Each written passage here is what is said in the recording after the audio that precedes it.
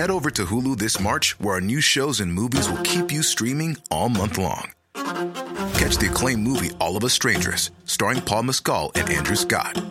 Stream the new Hulu original limited series We Were the Lucky Ones with Joey King and Logan Lerman. And don't forget about Grey's Anatomy. Every Grey's episode ever is now streaming on Hulu. So, what are you waiting for? Go stream something new on Hulu.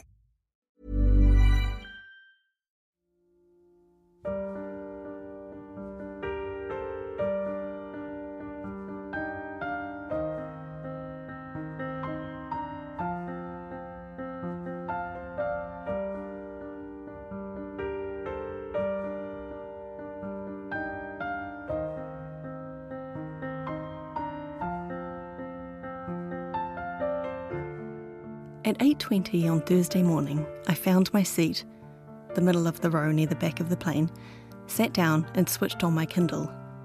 I was reading The Examined Life, Stephen Gross's account of his experiences as a psychoanalyst, and I had reached the last section, Leaving, in which Gross has taken on a new patient, a young man who has just been diagnosed with HIV. The young man is beginning to spend all of his psychoanalysis sessions in deep, still, heavy silence, sometimes even falling asleep. I was at the part where Gross is describing the different kinds of silences that patients sometimes bring to him. Silences of refusal, discomfort, repression. When a tiny, withered woman with a huge, puffy black bag over her shoulder indicated she had the window seat beside me. I got up and helped her manoeuvre her bag into the overhead compartment. Then she sat down and set about making herself comfortable. She took off her shoes, revealing papery brown feet, and arranged a blanket beneath her seat so that her feet had a resting place. Her legs in leopard print leggings were too short to reach the floor. She took out her own Kindle, which was in a proper zippered case, and I went back to Gross and the young man in the therapy room. Under ordinary circumstances, Gross was saying, I might ask a patient who has been silent for some time what they're thinking or feeling. And once or twice I did this with Anthony, but I soon realised that my speaking was an intrusion, a disturbance. I stopped reading then because I couldn't focus. I was getting a sense of slight but building pressure between the window seat woman and myself. It was a sense that she was about to say something, that she wasn't really going to read, she was just fiddling with the device while she decided where she would start with me. Sure enough, if you see me popping pills or dragging on an inhaler, don't you worry. She had a bright Queensland accent with an unexpected burr, almost Scottish sounding. Bronchiectasis, much worse than asthma. Had it for years and years. So I've got all these scars on my lungs. Big knotty scars.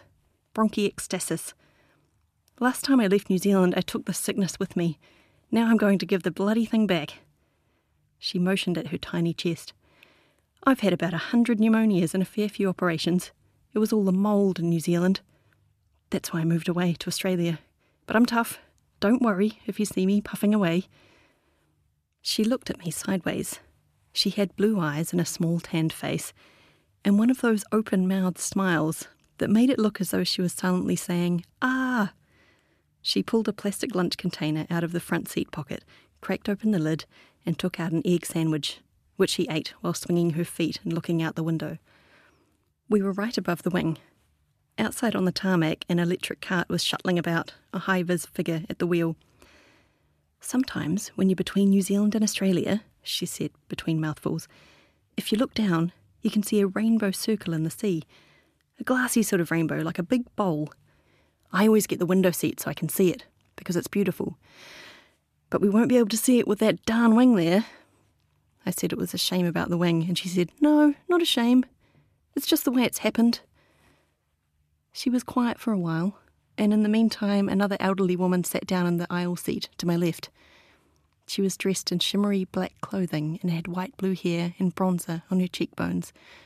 She had the look of a dulled but beautiful gemstone, maybe an opal. As I was thinking about what sort of gemstone she'd be, I remembered how, in Brisbane, I thought aloud that the crows, huge and formidable, picking their way about the streets, had eyes that looked like sequins. My friend James had said, Maybe the eyes have evolved to look like sequins because crows know that humans like the look of sequins. I'd laughed, but then thought, I helped the opal woman to adjust the direction of the tiny fan above us so that it was blowing directly into her hair. Then we sat down.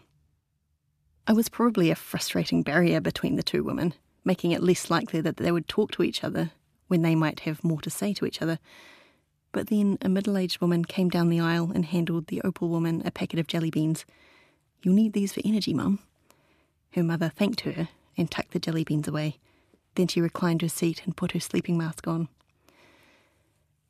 "Last time I flew, I got terrible altitude sickness," the window seat woman whispered to me. "It was years ago.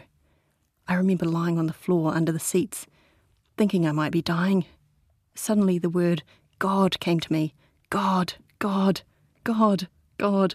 I felt like the word was beaming into me right down the centre like a torch beam, filling me with the word God. And I thought, well, if this is dying, it's all right." "That must have been incredibly stressful," I said, and she jutted her chin upwards, squinting.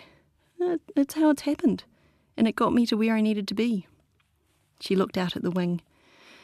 "This is the first time I've flown in many, many years," the Scottish burr again. "I haven't been able to, with my sickness. But if I make it this time, it's a sign I'll be able to make it to Switzerland, where my son lives. This is my test flight, you see." She gave me the open-mouthed smile again. "I'm meeting my sister in Wellington. First time I've seen her in 5 years. We were born in Invercargill. I had to leave because of the mould." Then she told me about the first time she'd been up in a plane when she was 16. Her friend's father was a pilot and he had a small plane.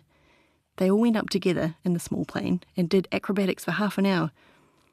Straight after the flight, my friend and I went off to a dance, all dressed up in our miniskirts. I was feeling so sick.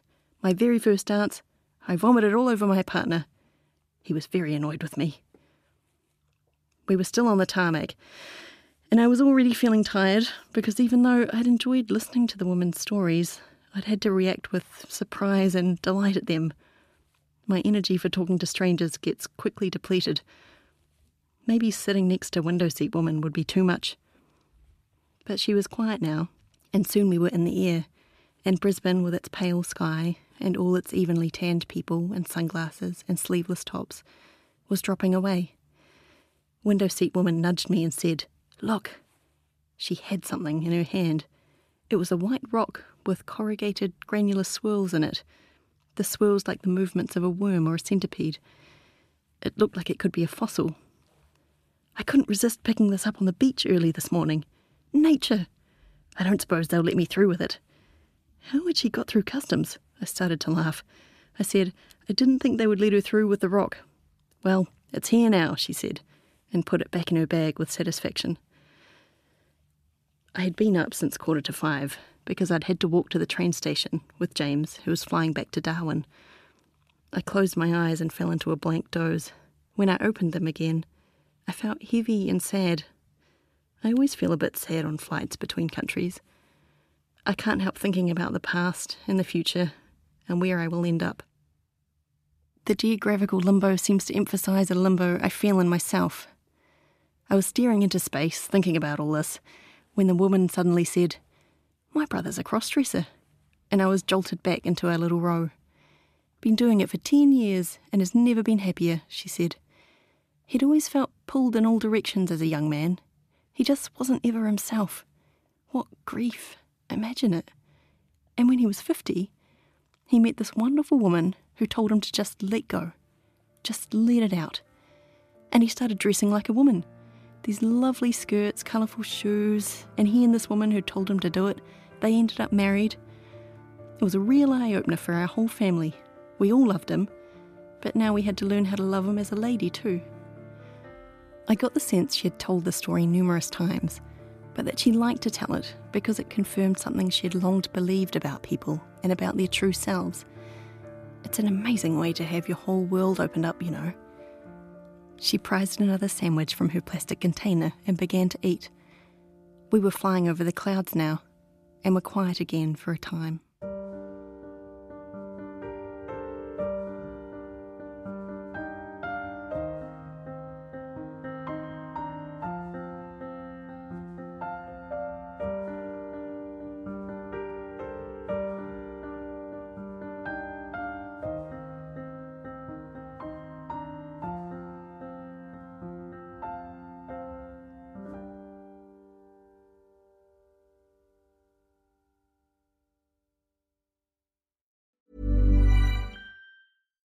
Botox Cosmetic, out of botulinum toxin A, FDA approved for over 20 years. So, talk to your specialist to see if Botox Cosmetic is right for you.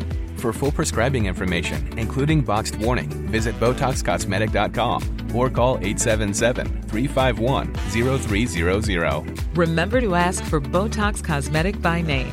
To see for yourself and learn more, visit BotoxCosmetic.com. That's BotoxCosmetic.com.